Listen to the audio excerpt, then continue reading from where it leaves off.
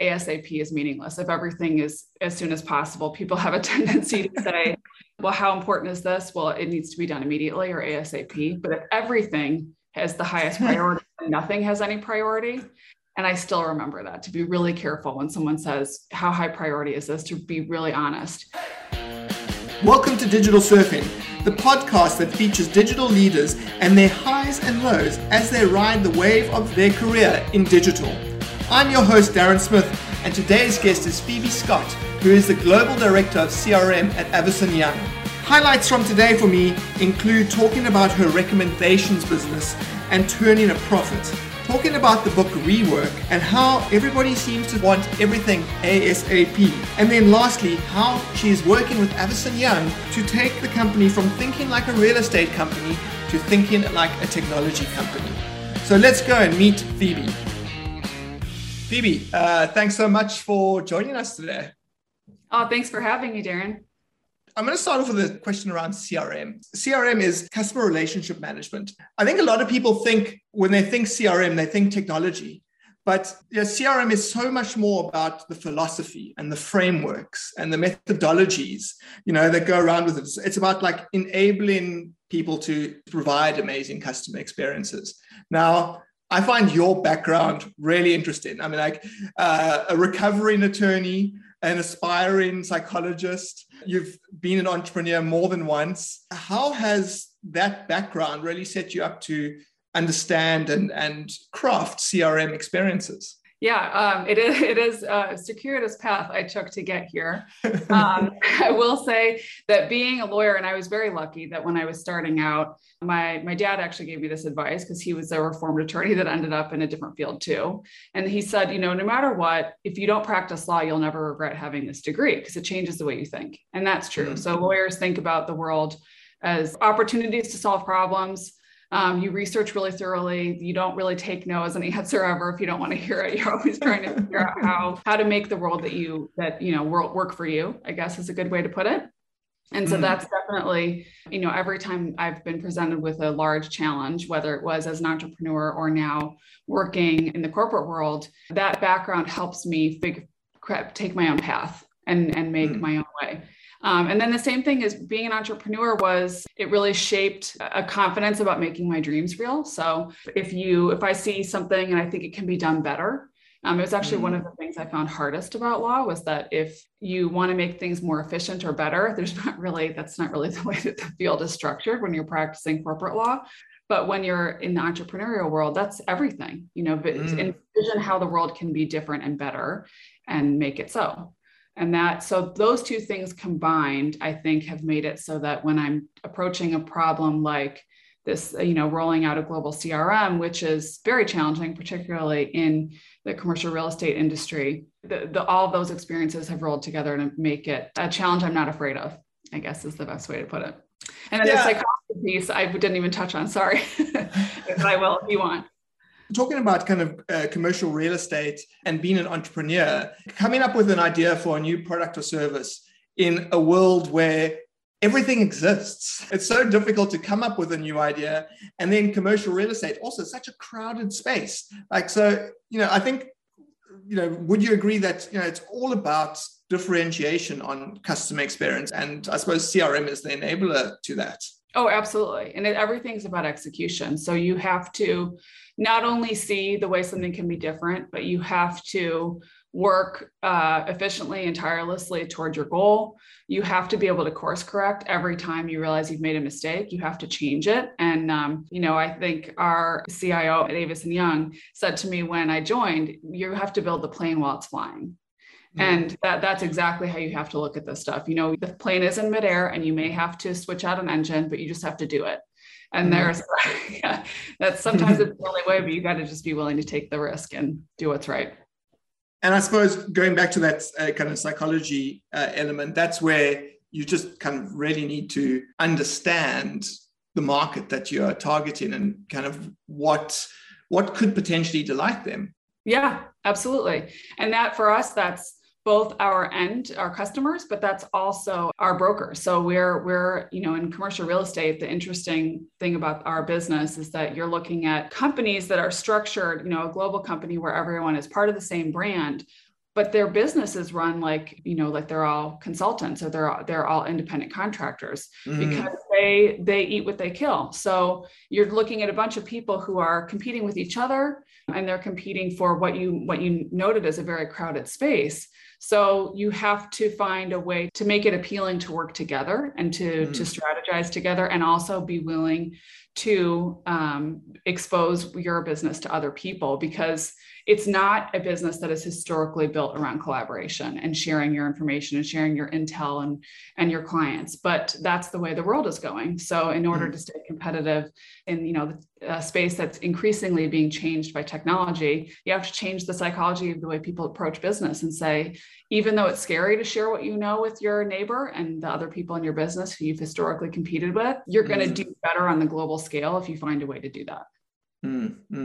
So sticking on the kind of new technology theme, I'm like, you were getting into your career and so on when 37 Signals was taking off, and you referenced kind of reading Rework and how that made such an impact on like how you managed then and how you're managing now even. And so you've got this airplane up in the sky that you're building at the same time, and you need to keep it up there. I'm interested to know, like, that inspiration from the Rework book. Like, how do you manage? Like, what does it mean when you say you still manage today differently because of that book?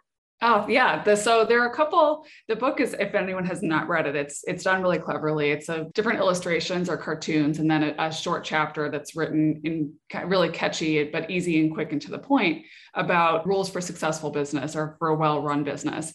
One of my favorite ones I still think about all the time is that meetings are toxic. And I think everyone can relate to that, or could relate to it before COVID. And now with everything being conducted on Zoom, I remember someone was saying recently, there was a productivity spike when we first started, everyone working from home on Zoom, but then there was a huge drop because it's exhausting. It's emotionally exhausting. It's mentally exhausting, really hard to do your work after being on screen and for hours on end. So I think finding a way to reduce meetings and make it so you're collaborating with people and you are still gaining from a group working together. There is a lot of magic that happens when a group of people work together, but finding a way to do that without spending all of your time in what can be very emotionally draining meetings is critical.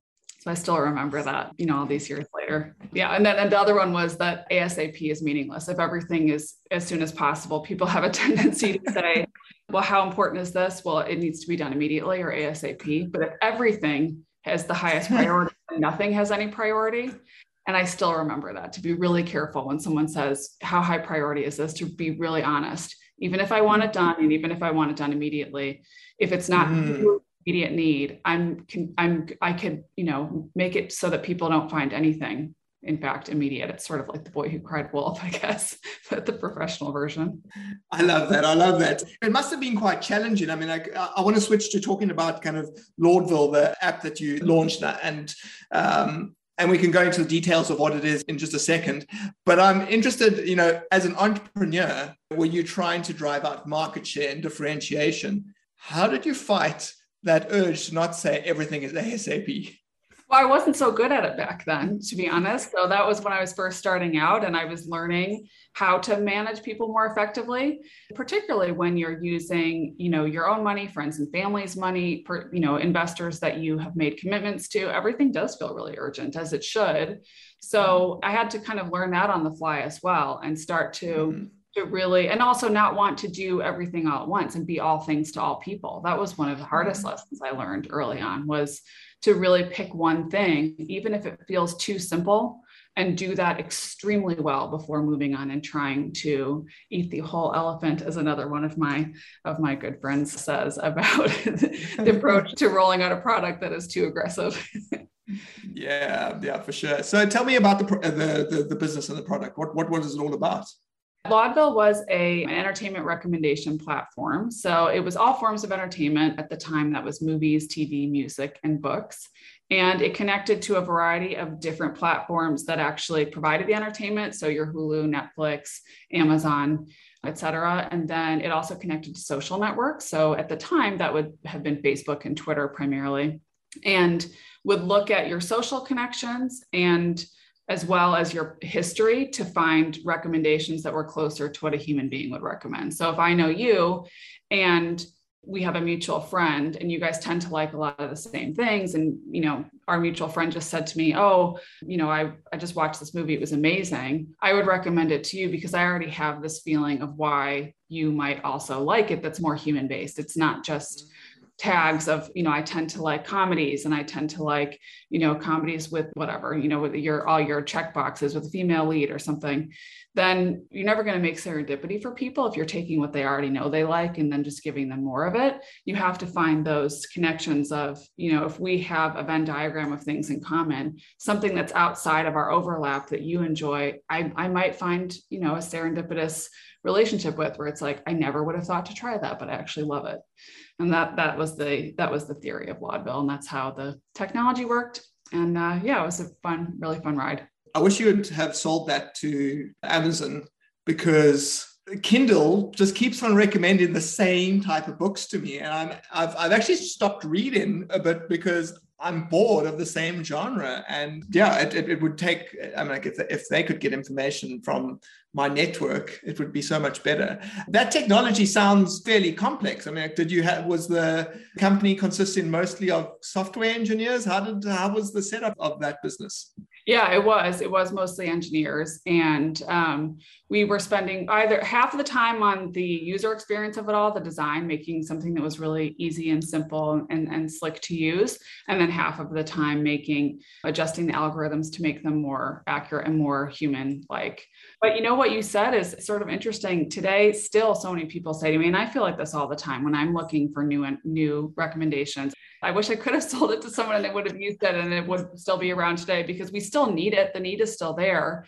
The hard thing I learned, and that was, I think, one of my most valuable, but also disappointing lessons to learn, is that it's not always about solving the problem. So the technology and creating an algorithm that was really smart and a user experience that was great, that was hard. But the harder part, which I wasn't able to get around, was understanding the business and what drives it. And that so many of the entertainment brands that we know and love and all those platforms we use make the recommendations they do for very complex reasons that have more to do with their inner workings and their finances than they do what makes the customer happy.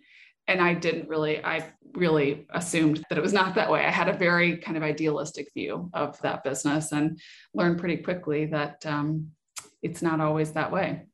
I find that really, really interesting. I've never thought of it that way myself, in that if you think of a traditional retailer, people that put product on the shelf often pay to be on kind of the middle shelf, eye level shelf, and not that kind of top shelf. So were you thinking in the digital world, were you thinking, this is a recommendation for me, but it's most likely being almost like a sponsored post, like put in front of you because someone wants you to see it. Is that kind of the concept behind it? Absolutely. And it also has to do with licensing fees. So I would recommend to you the item that's the cheapest for me to license, because I have to pay per view at the time anyway. A lot of those platforms are structured that way, where they would have to pay whoever owns the entertainment per view. And so I want you to watch the things that are the cheapest for me to pay for, because I'm still getting my same monthly amount out of you, whatever I'm giving you. So as long as I give you something that's good enough that you'll come back for more, but that's not so expensive that I kill my profit, I'm doing well. But that doesn't necessarily mean I'm giving you the things that you're going to like the best. Yeah, for sure. And was that business model from your side based on ad sales? Is that how you were funding the end users using it? Yes, ad sales and then marketing data as well, because we were aggregating a lot of really interesting and valuable information about what people like and where the crossover is. There are a lot of cool places it could have gone, especially today. This is now about 10 years ago. And today, data science is in such a more interesting place. We have so much more capabilities there. And also it's just, people are more aware of it. It's gotten more attention. So I think today, a business like that would have a lot more legs and a lot more interest in it. But at the time, it was more about the ad dollars. And we were trying to push it in a way of saying, look, but we're actually gathering these really interesting intel on people. If we can't monetize it today, we can certainly monetize it in a few years and big time. But, they're also we had the age-old problem of being underfunded. So most startups die due to underfunding, and ours was one of those. Yeah, for sure. Yeah, I actually, you remind me of one of my first ventures. It was called Load the Show, which was a free music download platform, but legal. It was at the same time of Napster and those type of things, and died for the exact same reason. We actually had so many downloads, we couldn't sell enough advertising, couldn't fund it. And I suppose the lesson I learned there was I got carried away with the cool tech, and I should have been focusing on building a sales team to sell the ads. Maybe it would still be in existence if I'd done that. But yeah, all very good lessons learned along the way. And so now your latest gig is at Avison Young. Tell me more about your role there. Yeah, so I was brought on I've been working on apps and commercial real estate for the past few years, and decided I wanted to get out of consulting and go in-house somewhere.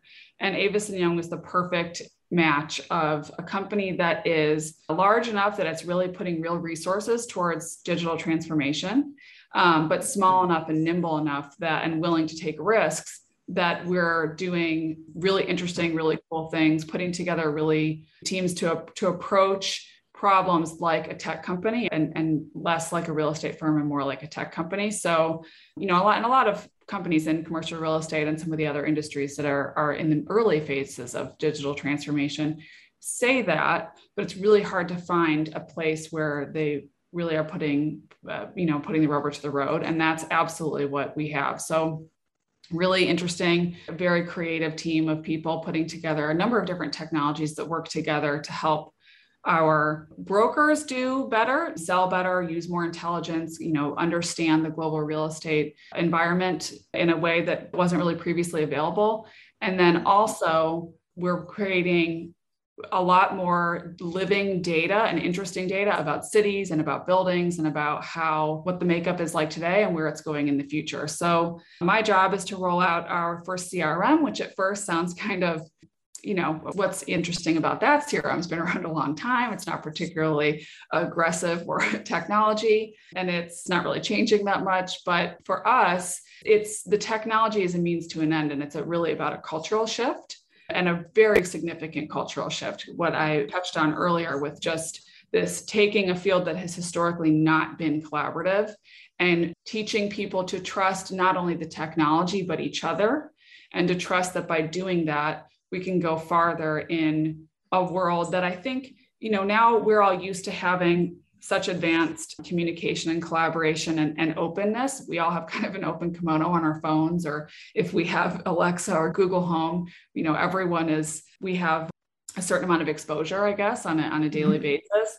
But that still hasn't made its way into people's work lives that much. So now we're asking people to be pretty open and to share the secret sauce of their work with their colleagues, which is a really big cultural shift, but it's one that our leadership team's really behind, our executive committee is very behind, and all of the people from, every salesperson here, even if they have a hard time adjusting to it at first, once they start to see the magic of it, are really willing to change. So very exciting stuff.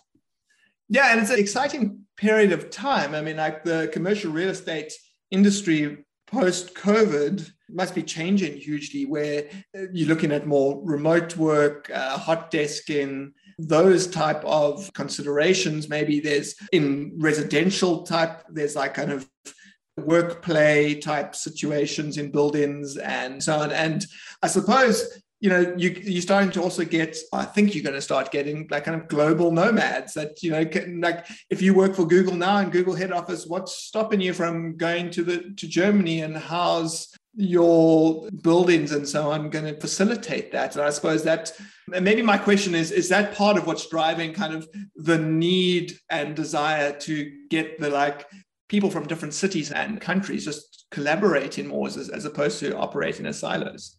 Yeah, absolutely. I mean, there's the world is changing so that, in the US, we have people who are on the East Coast that are putting together commercial funds, investing in residential portfolios of properties on the West Coast. And that's just, that's within the United States, but you have investor dollars going across borders, across oceans. It's really the way that we are looking at commercial real estate is very, very global, but within the industry, it's hard to get insights into the business across the globe because of the historical culture of the business. So that's absolutely driving the way that we do what we do. And it's also to get a sense of, in different parts of the world, the post-COVID reality will look very different. So in some places that is an increase in flexible office spaces and in home work, hybrid solutions. In some places that's, an increasing amount of industrial space in ways that weren't really, didn't get that much attention before. I think, we're all, when you say it, people kind of go, oh yeah, that makes a ton of sense with the way that we're all at home ordering things, on Amazon all the time. And we've all seen how they've exceeded every expectation of how they would grow throughout COVID.